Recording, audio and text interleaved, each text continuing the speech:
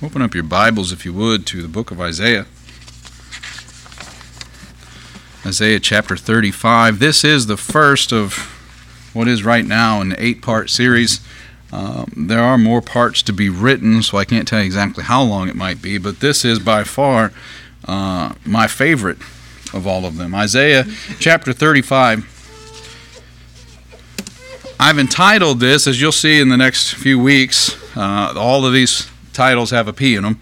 This title is the prospective of God. And prospective is kind of like a prospective client or a prospective customer on a sales lot. The sales guy comes out and sees them as a prospective customer because they intend to make him one. And this is the prospective of God. This is taking what we will see described here and the Lord using it for His intended purposes. The Lord changing it or making it into what He had intended for it to be. And kind of an old school tactic to my outline, the alternative title is The Highway of Holiness, which I will, admittedly, that part is not the newest part of this message. The frame of this outline is one of my wife's favorite messages, so I pray that it will live up to the pressures and the expectations she has of it. Isaiah 35, I want to read the entire chapter. It says, "The wilderness and the solitary place shall be glad for them. The desert shall rejoice and blossom as the rose. It shall blossom abundantly and rejoice even with joy and singing. The glory of Lebanon shall be given unto it, the excellency of Carmel and Sharon. They shall see the glory of the Lord and the excellency of our God. Strengthen ye the weak hands and confirm the feeble knees. Say to them that are of a fearful heart, Be strong, fear not.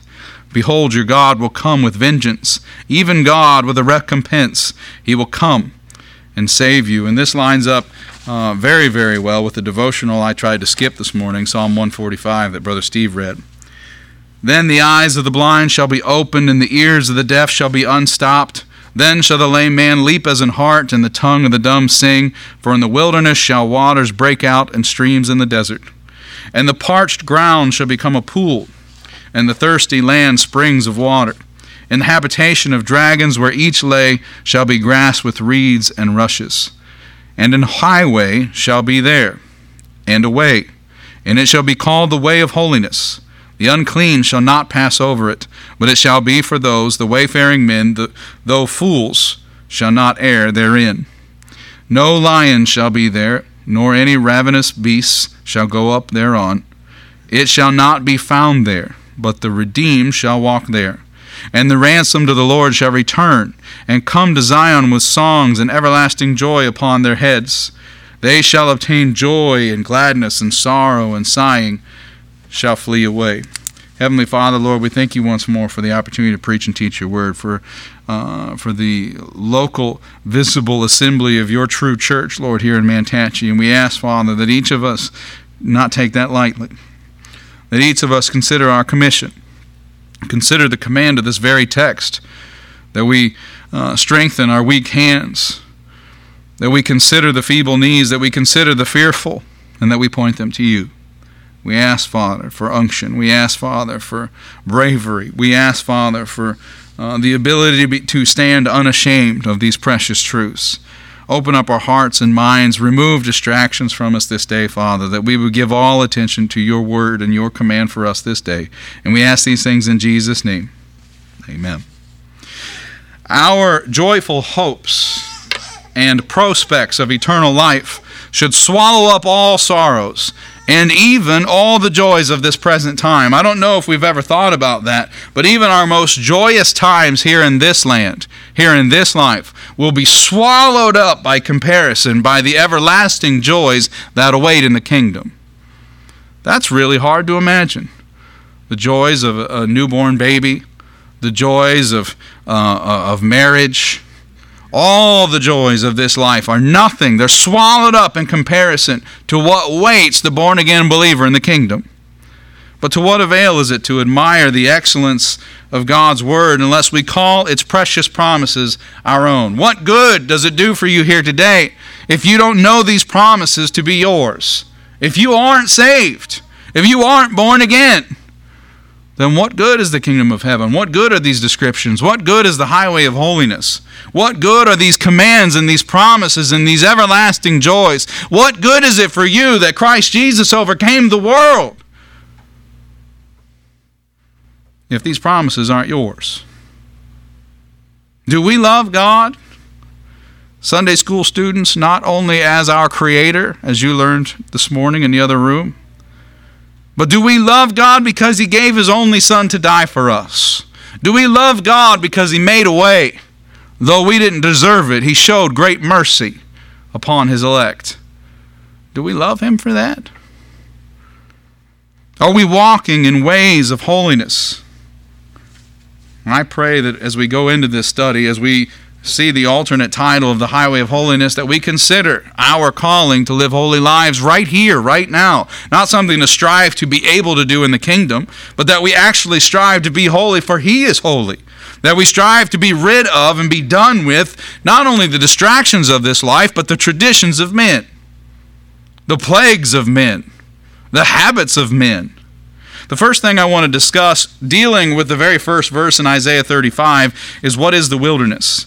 And if you'll turn back to Isaiah 33, the book of Isaiah is very good to leave no stone unturned. It explains itself. Isaiah chapter 33, verses 1 through 14, it says, Isaiah writing, "Woe to thee that spoilest, and thou wast not spoiled, and dealest treacherously, and they dealt not treacherously with thee. When thou shalt cease to spoil, and thou shalt be spoiled, and when thou shalt make an end to deal treacherously, they shall deal treacherously with thee. O Lord, be gracious unto us. We have waited for thee. Be thou their arm every morning, our salvation also in the time of trouble. At the noise of the tumult the people fled. At the lifting up of thyself the nations were scattered. And your spoil shall be gathered like the gathering of the caterpillar. As the running to and fro of locusts shall he run upon them. The Lord is exalted, for he dwelleth on high. He hath filled Zion with judgment and righteousness. And wisdom and knowledge shall be the stability of thy times, and strength of salvation. The fear of the Lord is his treasure. Behold, there are valiant ones. These are the brave ones. These are the fighters. These are the Joshuas of the group, the ones who would go to battle without hesitation. Behold, these valiant ones, they cry without. The ambassadors of peace, these are the ones who are charged with delivering the message of peace. They weep bitterly. The highways lie waste. These highways that are referenced here, these are the highways that these valiant ones, that these ambassadors of peace were to take. The message that they are commissioned to deliver in chapter 35 was to be taken on that highway. What do we read in our text? Strengthen the weak hands, confirm the feeble knees, say to them that are fearful of heart, be strong and fear not. Behold, your God will come with vengeance, even with a recompense. That was the message that they were to deliver, but we read here of the highway that it lies waste. The wayfaring man ceaseth. He hath broken the covenant. He hath despised the cities. He regardeth no man. I can't help but think of Jonah. I will not go to Nineveh. I will go on a ship in the opposite direction to Joppa. This is what I think of when it says that they had despised the cities. Where do we give the gospel? Do we only give the gospel to those who probably already know it, who already know us? Or do we go in unto the cities, into the dangerous places, into the parts that are most dark and scary unto us? I know she's here, but I'm going to say it. Do we go to California with the gospel? Do we go west, young men, young women? And do we deliver the gospel of hope, or do we despise these cities? We're in a land now, in a place and time in which we say our nation despises us, Christians. But I wonder if we didn't despise our nation first. I wonder as cities rose in wickedness, if we didn't write them off and say that it's not worth taking the gospel to New York City. It's not worth taking the gospel to Memphis. It's not worth taking the gospel, and so on and so forth. Have we despised these cities? Have we broken the covenant? The earth mourneth and languisheth. Lebanon is ashamed and hewn down. Sharon is like a wilderness. And Bashan and Carmel shake off their fruits. Now will I arise, saith the Lord. Now will I be exalted. Now will I lift up myself. Ye shall conceive chaff. Ye shall bring forth stubble. Your breath as fire shall devour you. And the people shall be as the burnings of lime. As thorns cut up shall they be burned in the fire. Hear, ye that are far off, what I have done, and ye that are near acknowledge my might. The sinners in Zion are afraid. Fearfulness hath surprised the hypocrites. Who among us shall dwell with the devouring fire? Who among us shall dwell with everlasting burnings? Who among us shall go against God and find ourselves triumphant, beloved? Is that not what we've done if we've despised these cities?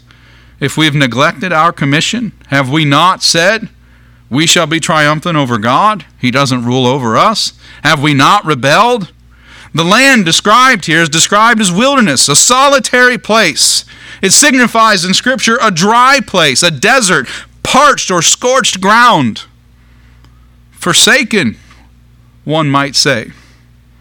At the exalting of God here in this text in verse 3, the nation scattered, the people fled. Something to note there, that though the people in these cities were neglected and despised by those wayfaring men, by those charged to go and speak of God's judgment, to speak of the importance of repentance, as we heard here this morning, they still heard God's voice. Every knee shall bow, as we said last Sunday. Where did they flee to? If even the land they dwelled in was so ruined, where did they go? Our text in chapter 35 is spoke of a great change. If we put chapter 33 and 35 next to one another, it's very different, is it not? The text of this message in the first 14 verses of chapter 33. 33 starts with a woe. And Steve was pointing out how the chapters and the books end and begin. It's telling, is it not? Woe to thee that spoilest. And we might have started to think in verse 1 it wasn't talking about us. The Israelites probably would have thought it's not talking about us. It's talking about them heathens. It's talking about possibly them Ninevites. Those dirty Samaritans, those Gentile dogs. No. It's talking about them that much is expected because much has been given. It says in chapter 35,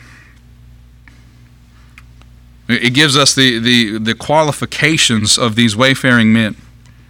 Weak hands, feeble knees, fearful heart, blind, deaf, lame, dumb. These are the ones who are to be used of God. Because the next thing our minds do is say, well, if it's talking about us, it's talking about them leaders, those speakers, those teachers and preachers. It's talking about maybe them singers that have the ability to do these things. It's not. It's talking about weak-handed, feeble-kneed, fearful-hearted, blind, deaf, lame, dumb. They're the ones to be used of God. Because the physician wasn't seeking those who were whole. He was seeking those who needed healing. He wasn't calling the righteous unto repentance. He was calling sinners. He was calling them to be used. He was calling them to rectify an error on their part, not his. He was calling for them to go out unto all nations, teaching, speaking of what Christ Jesus had done for them, about Christ Jesus' true church. The land that was described in our text in chapter 35, verse 9, is now, it once bore fruit, but is now laid waste by man. The valiant ones that are described in verses 7 through 8, they're heroes, the ambassadors of peace. The wayfaring men had ceased their travels of the highway. They had broken their covenant. And this is in chapter 33. I think I said 35. I apologize. Isaiah 33, verses 7 through 8.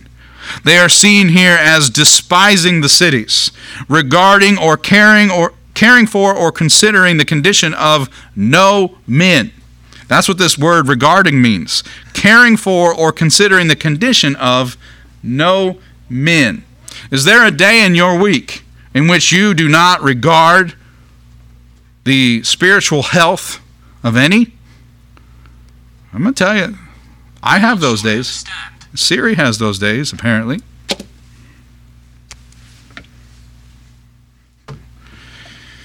I don't like being interrupted by technology. Do we have days in our week where we aren't focused on the commission of God? I bet we do. Do we do any better than these that is spoken of in Isaiah? Why do we find ourselves in need of revival? Ourselves, as we talk about a potential revival meeting. God hasn't changed. God hasn't departed. His expectations have not deviated. His provisions have not been eliminated or used up or evaporated. As the old preachers say, who moved? It's us. We've moved. Left to themselves, what could these wayfaring men do that we describe here? These blind and weak-handed and feeble-kneed and so on. What could they do on their own? Well, it tells us that in Isaiah 33 as well. They can bring forth chaff as dry grass, which burns easily, by the way, as stubble. They can be devoured by their own breath, their own works, their words, their actions, their inactions, swallows them up. What will become of them? We see in Isaiah 33 the phrase burnings of lime. And the word lime here is, it describes a type of whitewash or substance that comes from burning bones. Just bones burnt clean, in a sense.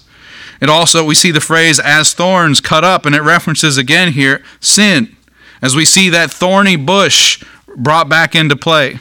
And these thorns always represent the pricks, as Jesus said to Saul when he called him out on Damascus Road, hard to kick against the pricks. That is the pricking of sin. That sin is not, it is never committed without punishment towards the committer. And it continues to spread as that vine grows.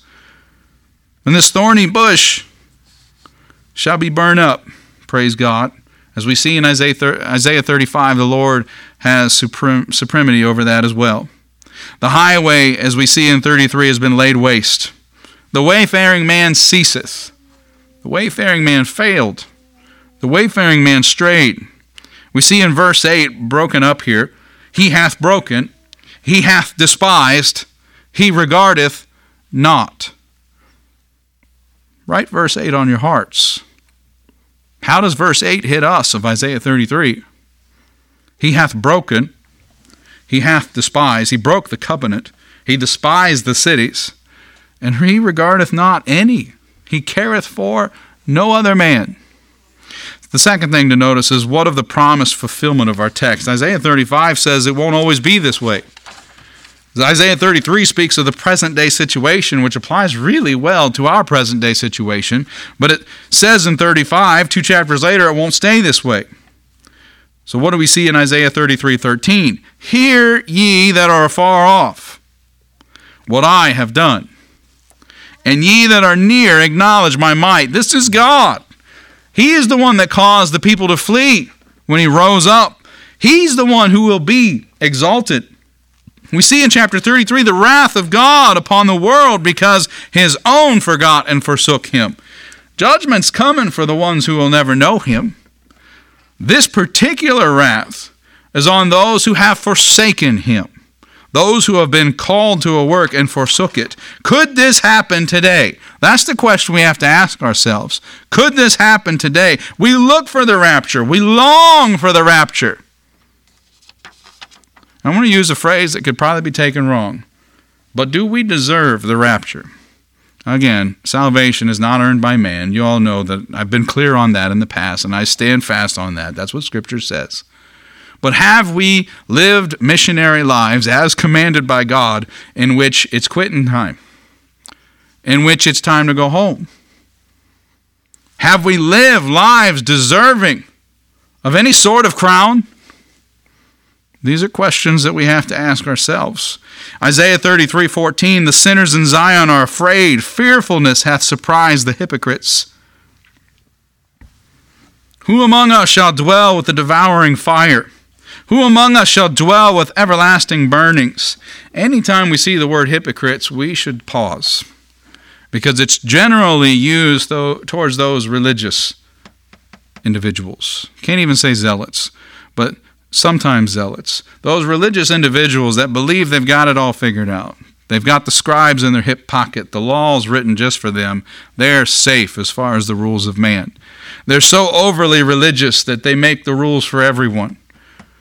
The Roman Catholic Church is referenced, and not by name by Steve, but it's right there in Revelation where he was reading here this morning. The harlot, she's made her rules. It's easy for us to say, but she is a hypocrite. What of us? What of us, Baptists? We're real good at washing the outside of the cups too. But what of the inner man? Have we repented? Have we come clean before God? If necessary, have we come clean before church, before fellow man? Have we confessed our faults one to another? Have we sought to be rid of filthiness in our lives, of traditions of men, of these wicked things that draw us down, that vex our very souls? Or do we clean ourselves up real nice, throw on a head covering, ladies, and come to church as though nothing has happened? How often have individuals come through that door and walk back out again calling us hypocrites, saying that we don't stand for the things we preach. We don't live the life that we would expect them to live. It is to our shame, whether it be true or not. We are to abstain from all appearances of evil, so that is never the case. It'd be better for one to walk back out the door and say, I can't live a holy life like what's described there, rather than walking out and saying they can't live a holy life like what is described there. The word Zion, by the way, means parched place. It's a name or a reference to Jerusalem, whom God loves. He chasteneth, Deuteronomy 8:5, Proverbs 13:24, Hebrews 12, verses 6 through 7. We see it throughout the Old and the New Testament. And to say that this would not happen today is to attempt to say that God has left none of his remaining on the earth. Or it's an attempt to say that God has changed, that he is mutable. Of course it would happen. God takes very seriously what he's called for his people to do. Every time Abraham forsook the truth, that plan that he laid out in his heart, and what Steve touched on again in Sunday school, lined up real well with this, is that there is a permissive will. It doesn't mean that God didn't know it was coming, but he saw it coming, and he allowed for the things to come out of it that were going to come out of it. Romans 8:28 doesn't lose its power here. Go over and read Romans 8:28. This is the defense that many will say, well, then this isn't accurate, or to Steve's point this morning, those who talk about foreordaining and they misuse or misappropriate its use. Romans 8:28, and we know that all things work together for good to them that love God, to them who are the called according to his purpose.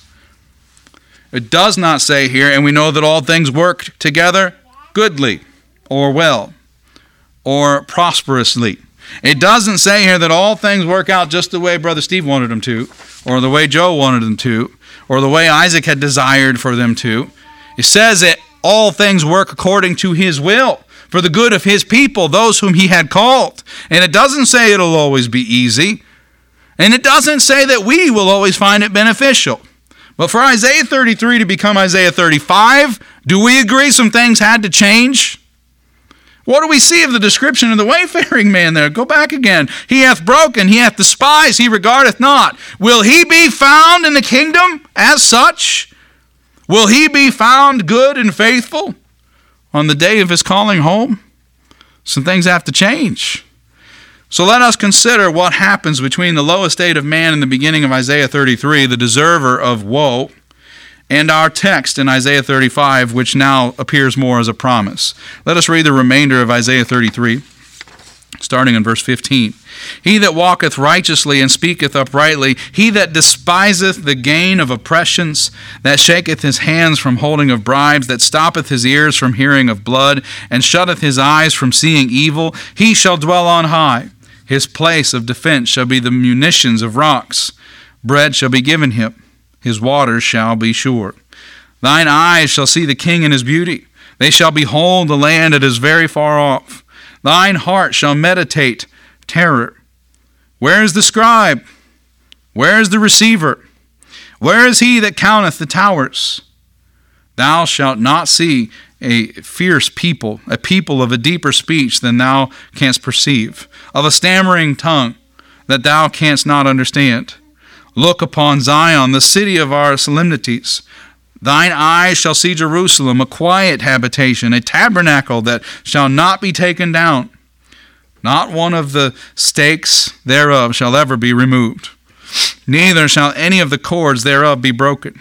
But there the glorious Lord will be unto us a place of broad rivers and streams, wherein shall go no galley with oars, neither shall gallant ship pass thereby. For the Lord is our judge, the Lord is our lawgiver, the Lord is our king.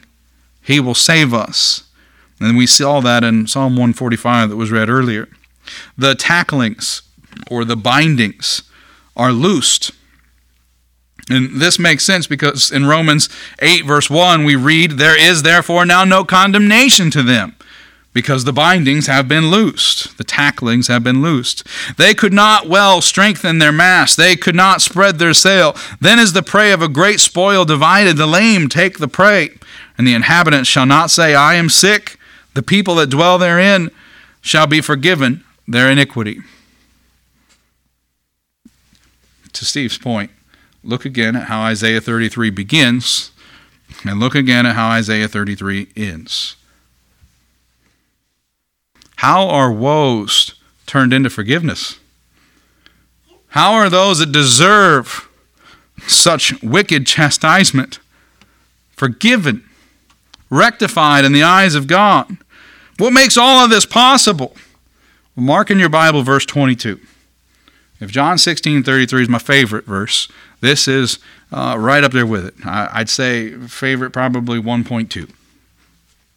Isaiah 33 verse 22, for the Lord is our judge. The Lord is our lawgiver. The Lord is our king. He will save us. I've already preached an entire revival just on that one verse. It was when COVID started. Isaac, I think, was one of 5 people that got to hear it. It's a very powerful verse. And this same promise, illuminated by Brother Steve this morning, is in Psalm 145. He will save us. And in this verse, he says how it's possible. In this verse, he conveys his own attributes that will make possible forgiveness. Salvation, as it says there. He will save us. What of the wayfaring man? Their charge from God was to strengthen ye the weak hands, confirm the feeble knees, say to them that are a fearful heart, be strong and fear not. Behold, your God will come with vengeance. Even God with a recompense, he will come and he will save you. It's echoed there in verse 35, or Isaiah 35 verses 3 through 4. The cry of the faithful wayfaring man fulfilling the charge formerly given above is heard throughout chapter 34, which for time's sake you'll have to give credence to read through tonight. How does 33 get to 35? Well, there is some stuff that happens in the middle. But as you read through it, understand that there is a charge given. God does not show weakness in chapter 34. God is firm. He is ever firm. He is eternally firm. And that he is always ruled by his absolute holiness, his absolute righteousness. He is never wavering. Even an ounce of wavering means he's not absolute anything. So he is absolutely holy, absolutely righteous, and absolutely without sin, without wavering. He cannot change. God forbid. That's how Paul spells it out throughout the New Testament. Can he lie? Can he deceive? God forbid. He, in his essence, forbids it. He will not allow it. He's not a supreme man. I can say that I will not allow myself to eat another stuffed crust pizza. But if she goes out of town, so does that guy. I'm going to have a stuffed crust pizza. God's not like me. He's absolute. He is absolutely perfect. He is holy. He's holy, holy. W-H-O-L-L-Y, holy. He's also thrice holy. He cannot waver. He cannot deceive. If he were to deceive us, he deceives himself, which cannot be. He's worthy of worship, is he not? He's worthy of praise. Go to that last psalm that Steve referenced this morning. Steve's made this sermon so long, I don't think Olmsted will listen to it. But if you listen to, or rather, if you read that last psalm, what a wonderful way to end Psalms. Psalm 150, praise ye the Lord, praise God in his sanctuary, praise him in the firmament of his power. In all of those places, he's worthy of praise. Verse 2, praise him for his mighty acts. Praise him according to his excellent greatness. In all of these deeds, he is worthy of praise. Praise him with the sound of the trumpet. Praise him with the psaltery and harp. Praise him with the timbrel and dance. Praise him with stringed instruments and organs. Praise him upon the loud cymbals. Praise him upon the high-sounding cymbals. Let everything that hath breath praise the Lord. Praise ye the Lord. And everything that has breath got it from him. And all of these instruments, the idea of song, the idea of praise also came from him.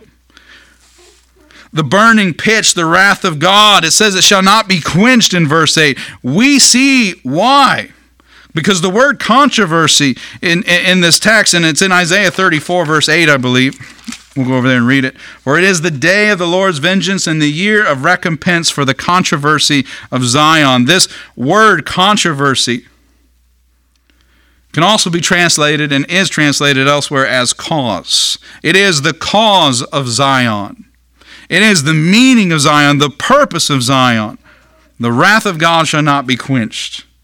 What happens in Egypt for the nation of Israel as the blood is put upon the doorposts? It doesn't quench the wrath of God. He passes by, does he not? He passes over the blood. It identifies his children. It identifies the blood of Christ. But it doesn't quench his wrath.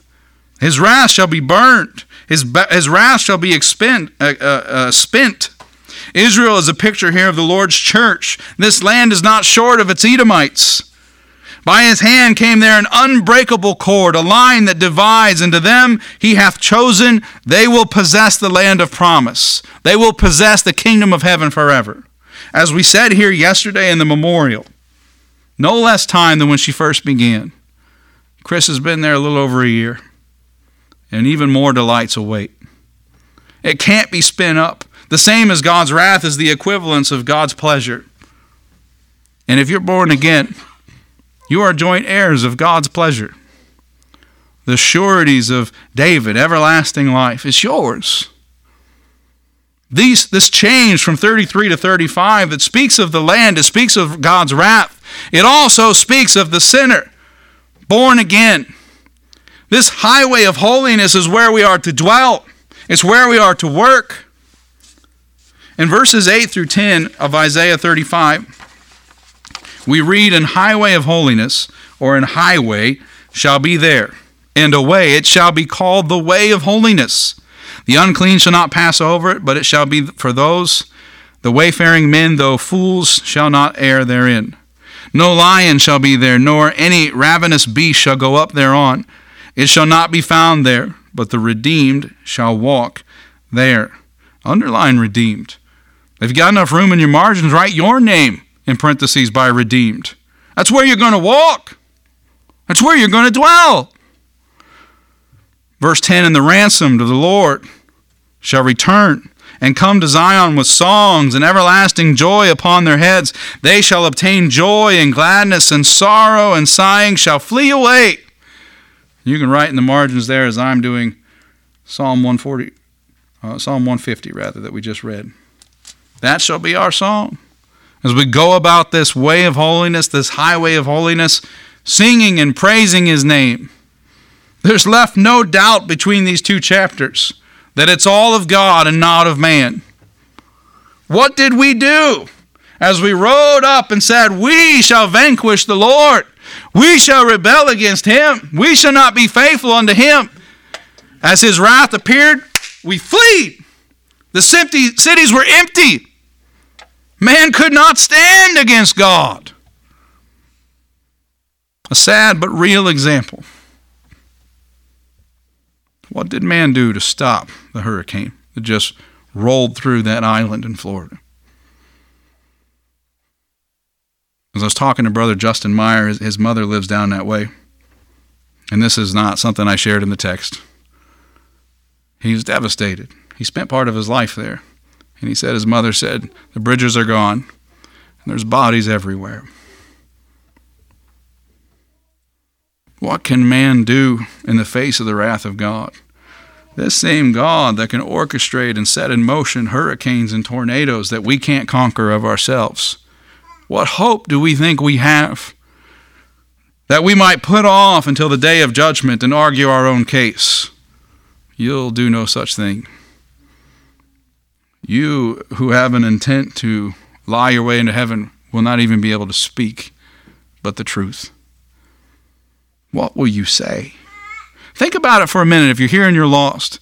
And if you had no ability to lie anymore as you stand in front of the throne of God, and you can't lie, what are you going to say? Well, I was born in full rebellion to you, and I remained there, even still. What will you say? As countless individuals come and visit us here, and even the last one, I'll be back. I'll bring my wife next Sunday. I'll be back. I find myself as a pastor in 2022 just begging them to go ahead and just read their Bibles. Because I don't think they'll come back. And most times they don't. And I don't say that to discourage you. I say that to be honest with you. Sometimes we only have one small moment in time with another living human being that might walk through that door or stand at the gas pump next to you. Our goal is not to force them into a promise they can't back out of, because what good is the promise of man? It's not our responsibility to barter with them, coerce them, or bribe them into coming to church. We can't get our members to come to every service. You're not going to make a visitor. Our only responsibility is to talk to them of their need of a Savior. Our only responsibility to even the most common of strangers, even the most wicked of cities, is to tell them that they have but one hope if they are to escape everlasting torment. If they are to be able to stand in judgment and plead anything, it has to be Christ Jesus, or they will plead nothing. That's our responsibility. We leave it to God if they'll come back. We leave it to God if they'll receive the truth at the pump. We leave it to God if they'll do anything with it at all. You'll get no one to be saved, truly saved, by saying, we have the best pastor. You need to come hear him. Y'all have heard me. I'll let you down the very first time they've come in the door. And no one actually wants to hear the truth of God's word. We preach it. We're called to preach it. We're called to teach it. But many of us who are born again don't really want to hear some of these things because we hide from the Lord. We hide in other clefts as to not be seen. The highway being described here is described as the way of holiness. Is the very road in which I hope we get to study for the next few weeks, Lord willing. This road, this highway, the unclean shall not pass over it. The wayfaring are not to stray from it. No lion, which Peter describes in 1 Peter 5:8 as roaring and seeking whom he shall devour. No lion is able to dwell on it. If you are born again and you desire to be free from the temptations of this life, the sorrow that comes from disappointment, the hurt that comes from confusion, you better seek this road. For though it is not well traveled, it's perfectly paved. Will you never again be tempted?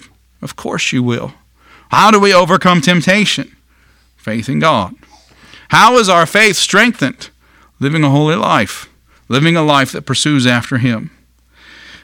Isaiah 34, verses 16 through 17. It says, seek ye out the book of the Lord and read. If that's all verse 16 said, it'd be enough to shatter some hopes. Seek ye out the book of the Lord and read. No one of these shall fail, none shall want her mate. For my mouth it hath commanded, and his spirit it hath gathered them. And he hath cast the lot for them, and his hand hath divided it unto them by line. They shall possess it forever. From generation to generation they shall dwell there. I wonder if I can try to use maybe some modern day Joeisms here for what Isaiah is saying here. He's confessing that he's being used to write this book. He's being used to write unto these that they have forsaken their God. And I wonder if any would pick up a book today that they've already read and expect it to read differently the second time around. And this is kind of what Isaiah is referencing here. Seek out the Word of God and read it. Will Abraham not be a friend of God this time around? Will Isaac not be spared on Mount Moriah the next time we read through and study Genesis 22? Or will we find God faithful every time we read Genesis 22? Might want to add here the KJV. Who knows what the next modern translation will say in Genesis 22. Will Isaac be allowed to perish on Mount Moriah the next time we read it? Well, any common adult would say, no! He shall be delivered. The ram will be caught in the thicket by the head, and the angel will cry out, Abraham! Abraham, stop! And it will go that way every single time we read it, Pastor. Well, such is God. He shall not change. He will not forsake his elect today. He has not forsaken his elect yesterday, and he will not forsake his elect tomorrow. As sure as Genesis 22 reading the same way every time you read it is the sure promises of God. Praise the Lord. We should expect no less. We should expect no less than Isaiah or Genesis 22 to end the same way every time, and we should expect no less from God as we beseech his involvement in our lives, as we attempt to walk this holy highway.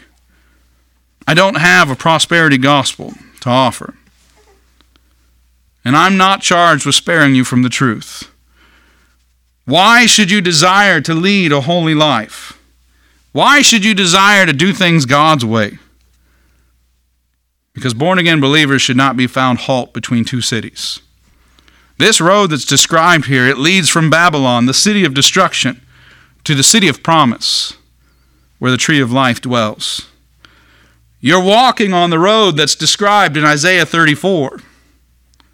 And it will always lead away. It will always lead towards that city of destruction.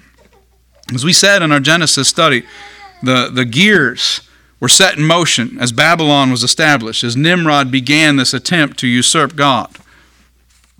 And they're still there, are they not? The highway still goes from one city to the other. And there are an ever large amount, a multitude, exceeding multitude, heading the other way on this highway. Some knowingly, some unknowingly.